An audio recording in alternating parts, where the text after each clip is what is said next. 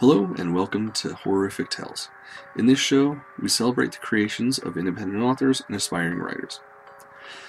Please like and subscribe and share these episodes so that we can help our talented friends get as much exposure as possible. We would also appreciate it if you could support our artists by following them on their individual platforms and by purchasing their work. Details on how to do this are in the episode description. Today's HORRORific tale is a published piece submitted to us by the brilliant E.A. Gilmartin. This is a tale of love and loss, and perhaps a monster. Come join us now as we present to you The Color Mortimer Had.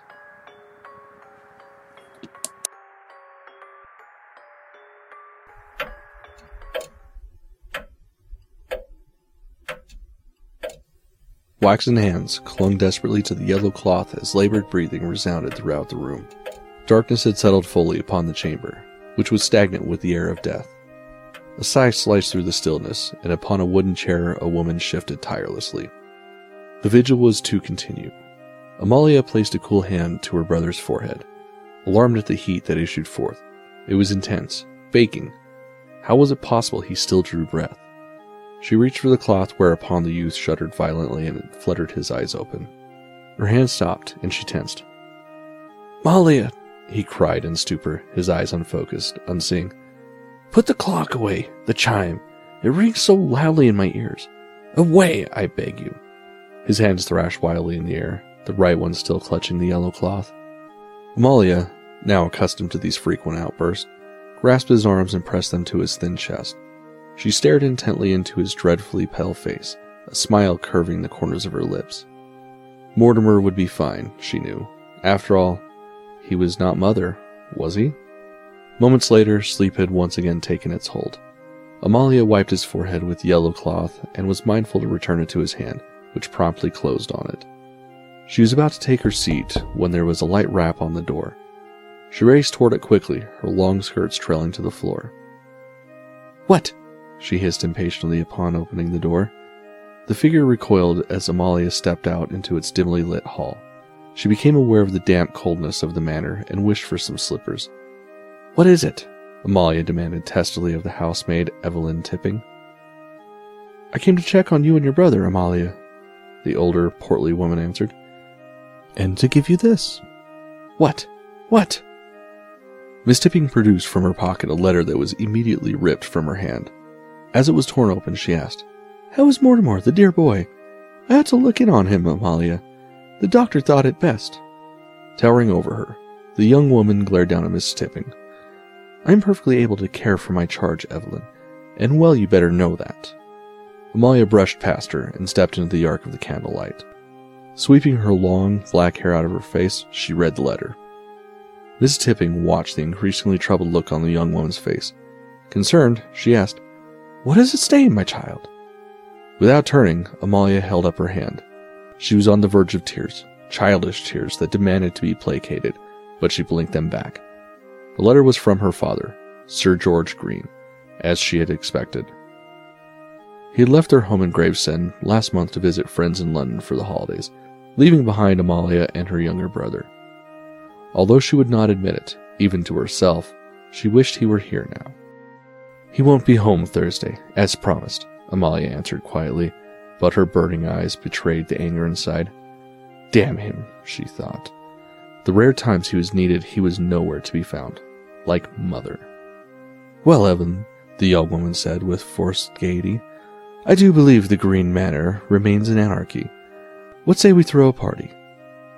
"Amalia, dear, please get some rest. I'll stay with Mort through the night." "You've a husband to keep." "Aye, a bottle of gin will keep him," the woman replied haughtily, then eyed the thin figure before her. "You've not slept since when?" "A fortnight by the look of you. Come now." Amalia took the calloused hands between her own. "Evelyn, you are so sweet, but no. Mortimer is mine. I mean, my flesh and blood. I care for him well, and it will be different this time. I've heard fate whisper. Now go," she softly commanded. Evelyn eyed the young woman with pity. So much the girl had had to endure. 11 years previously, in 1881, the girl's mother had succumbed to tuberculosis. Sir Green had been away on one of his frequent ventures, leaving behind only an elderly maidservant to tend to the family. 12-year-old Amalia had nursed her mother as best she could, a valiant girl, but to no avail. Although Evelyn had never met the woman, she had heard that Lady Green had been quite a noble and virtuous woman. It was apparent that her lot in life and eventual demise was Sir George Green himself. Now looking at Amalia, her pale and drawn face saddened her and made her hatred for the young woman's father grow. Amalia so looked like him and was quick to temper as he. Yet Evelyn could not fathom such cruelty and bitterness in one so young and innocent. How she wanted to ease her pain.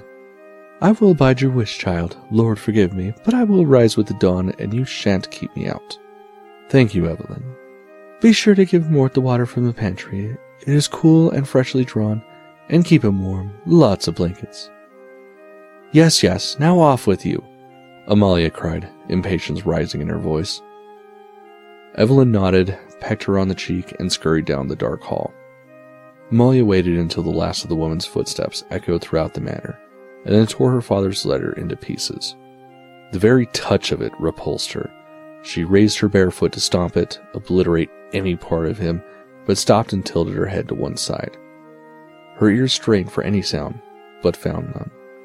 A dream image then flashed into her mind of something stalking her, lumbering through these desolate halls towards her chamber with deliberate malevolence. She shook her head as if to rid herself of this image. Foolish, she scolded herself, and then entered her brother's chamber. The warmth from the fire struck her immediately, but cold dread filled her as she set her eyes upon her brother's supine body. Such an innocent he was, so mature for his 19 years, yet he also possessed an irresistible boyish charm. Amalia professed to be his keeper, but at times wondered who actually kept whom. Again, she sat by his bedside and went to reach for the yellow cloth with which to stroke his damp face. But a soft moan escaped his parched lips, and his eyes opened, seeking hers through the darkness of his chamber. He managed to smile for her, and Amalia trembled with the weight of her love for him. What a precious joy he was. "Quite a nursemaid, Amalia," he croaked, barely above a whisper. She was about to retort, "I've been a nursemaid before," but held her tongue. Comparing this situation to that of her mother was very inappropriate indeed. Mortimer would survive this bout of illness because she willed it so. Instead, Amalia replied, "And you have been a perfect patient, quiet and asleep." Mortimer began to laugh, but then was seized by a fit of coughing. Alarmed, Amalia took hold of his arm and squeezed, not knowing what to do and feeling quite powerless. It finally subsided, and Mortimer settled farther back into the pillows as if too weak to even hold up his head. Amalia stroked his fine black hair back from his brow, her eyes fixed on her charge, yet they were far away and dreamy. After a few moments, Mortimer softly said, "You are thinking of Mother, aren't you?" Startled, Amalia drew back her hand. No, I was thinking of next Sunday. You promised to take me to Kendall's dinner party, dear brother, and I'd intend for you to keep your word." Mortimer smiled, but it was purely reflex and soon vanished from his face. "Amalia, we both know I am not at all well. You did the best you could by Mother, and now me, but I believe it is out of your hands. You must begin to think of the possibility that—" "Hush!" she shouted, bringing her hands up to her ears. "I will hear nothing of this sort." Reaching for him, desperately grasping at his bedclothes, she continued, "Why, you look better already. There's some color in your cheeks, and your eyes are bright, and—" "Amalia," he said in a barely audible voice, and she quieted as if commanded by the gods. "Amalia, I quite worry a lot about you, and more so when Father is around. I sometimes fear that he won't provide for you if I am not around. That is why I hesitate to leave for the university next autumn." "The university?" she exclaimed. "The university? You've never discussed that with me." "Father and I have discussed it." Amalia felt a wave of jealousy, anger, even rage. She fought for control and dismissed it. "You intend to go?" "Barring the circumstances of the moment, yes." "Leave me?" "Amalia, you're 23 years old. I think it best for you to marry as soon as you can. Leave the manor and get away from Father." "Marry? Why, looking after you is my occupation," she teased as her fetch-it humor. Mortimer was not fetched. He sighed and was silent, Not for lack of words, but energy. He could feel it ebbing away, draining from his body. Mortimer loved Amalia and was protective of her. It made him sad that she had few suitors, and her habit of locking herself away in her chamber during their visits would preclude any chances of married life. And if he were to... Come, say it, Mortimer, he thought. If he were to die, who would stand between her and their father? In some respects, they were so frighteningly alike, not that he would ever admit this observation to his sister. Unfortunately, the similarities they shared were qualities belonging to the darker side of the soul. Mortimer, how could you leave me? Amalia cried, breaking the silence. She stood and glared accusingly. After all I have done for you, you secretly plan to abandon me? You and father? I will not have it. Hear me. I will not have it. Amalia, Mortimer croaked, suppressing a cough. Did you think things would go on as always? You and I locked in a child's world, running the halls of this manor as if we were beyond the grip of time? No, it cannot be. It is time to move on, Amalia, begin a new life. It is not as if we'll never see each other again. I tell you I will not hear of it, Amalia cried, eyes wide, backing up. Her chair fell backwards, unheeded. The young woman stood by her brother's bed, fists clenched, thin chest heaving up and down. Mortimer feared what he saw in her dark eyes, and he wished to sink farther back into his pillows and escape what now stood before him. No, Mortimer, you will do no such thing, Amalia whispered. Her stance softened, but her eyes continued to blaze. You need me to care for you, too. Amalia broke off, alarmed, as her brother's face turned into a hideous purple color and he clawed at his neck, the yellow cloth in his hand waving frantically like a flag of surrender. Amalia grabbed him and forced him into a sitting position. She pounded his back, and through her mind ran a chant. Oh, please no! Oh, please no! Finally, the youth spat out blood and phlegm and drew in a breath. Relief washed over Amalia as she laid him down. Mortimer's eyes were glassy, not quite able to focus. Breath rasped weakly in and out of his lungs, and his pallor was very nearly that of slate gray. Oh, what have I done? She whispered, drawing her hands up to her throat. Frozen, she watched him slip into unconsciousness, to a world where she could not reach him. She stood there for some time, her heart beat loud in her own ears, drowning out the ticking of the clock and the wind at the window. Suddenly so aware, Amalia raced from the room as if possessed. She fled to the sanctity of her chamber and welcomed the darkness that enveloped her. Chills whispered across her skin like invisible fingers reaching for, grasping for purchase. Despair then washed away and rage flooded from a deep well within. Pacing back and forth like a caged animal, her skirts fluttered about her thin legs and bare feet slapped down on the cold stone. You want to take from me the only thing I have ever loved? She thundered, shattering the silence. Take me already! I will no longer bear this torment. You have my soul. What more do you will? Amalia stood, arms spread downward, expecting tears to come. None did. She wished she could purge herself of the vile poison inside, yet it was so much a part of her that to lose the hate and rage would be to shed her identity. Unable to vent her tumultuous emotions, the young woman pulled at her hair in frustration and moaned softly. Whirling about, Amalia caught a glimpse of herself in the mirror that was streaked with moonlight. A gasp escaped her.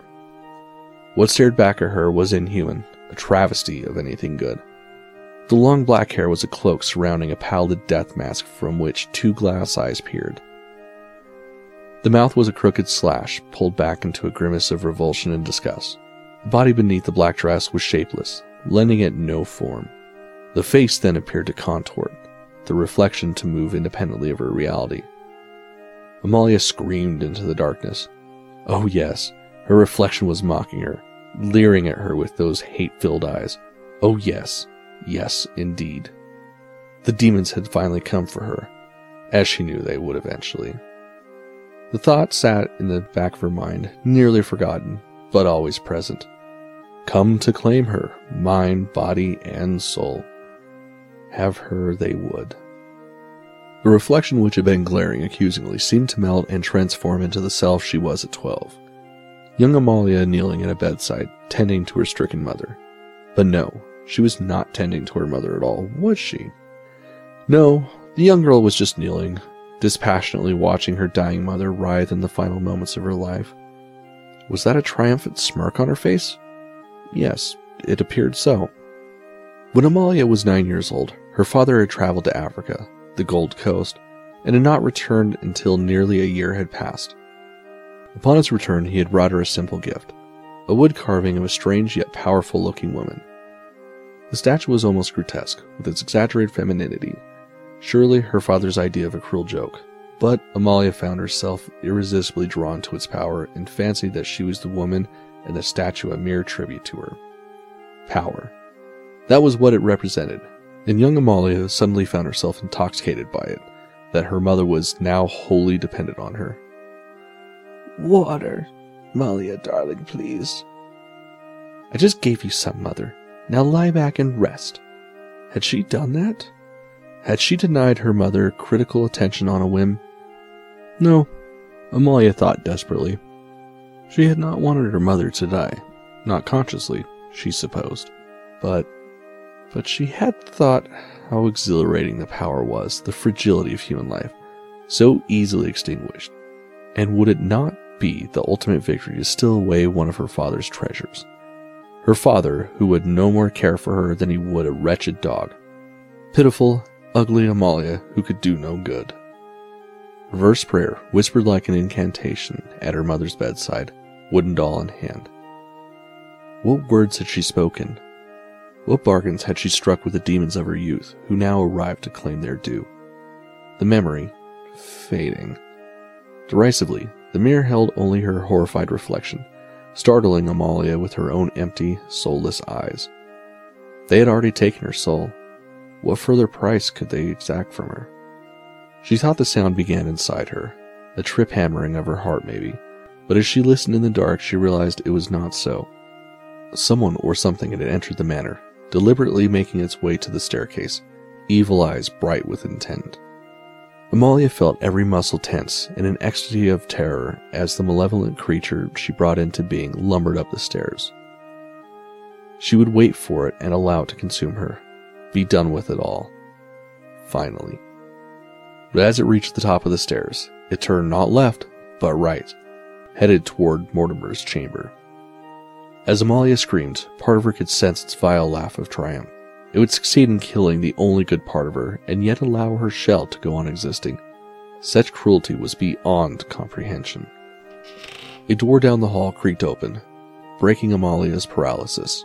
She raced to her own door and threw it open. Her eyes, already accustomed to the dark, could make out no figure in the hall. It was dreadfully quiet. She stood there a moment, puzzling over what she had heard. Could she be so exhausted as to have imagined it? Was it possible? No, there was a sound. Faintly, she could hear the thrashing of bedclothes, and in Amalia's mind flashed an image of Mortimer struggling against the monster of her creation, it shaking him, the yellow cloth flailing about, the yellow, the hope, his hope. Amalia ran to her brother, her only light in an otherwise dismal life. But as she entered the chamber, all was still and silent. The air somehow seemed heavier as the young woman made her way across the floor to her brother's bedside. Mortimer lay there, twisted in his bedclothes, arms outstretched in a futile gesture. His eyes were open and no longer bore the disheartened look of the past few days. They were now eyes gazing upon freedom, unlike those of Amalia, whose were tethered to a defeated body. She sat and sat, as she had promised Mortimer she would, faithfully keeping vigil, watching over him as he had done for her so many times in life. Nothing else would distract her. Not even Evelyn Tipping, who crept into the chamber with the early hours dawn, screaming at Amalia to come away. "He's dead, for the love of God!" To put down the yellow cloth, to come back to the living. Not even that.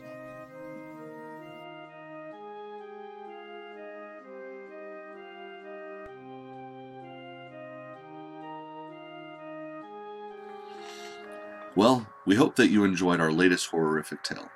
If you want to keep up to date with future episodes, then subscribe to our YouTube channel and like our Facebook page. Please also take a moment to support our contributing artists who very kindly lend their talents to this show. Check out the links in the description as to how you can do this. Until next time, my friends, keep it creepy, keep it horrific.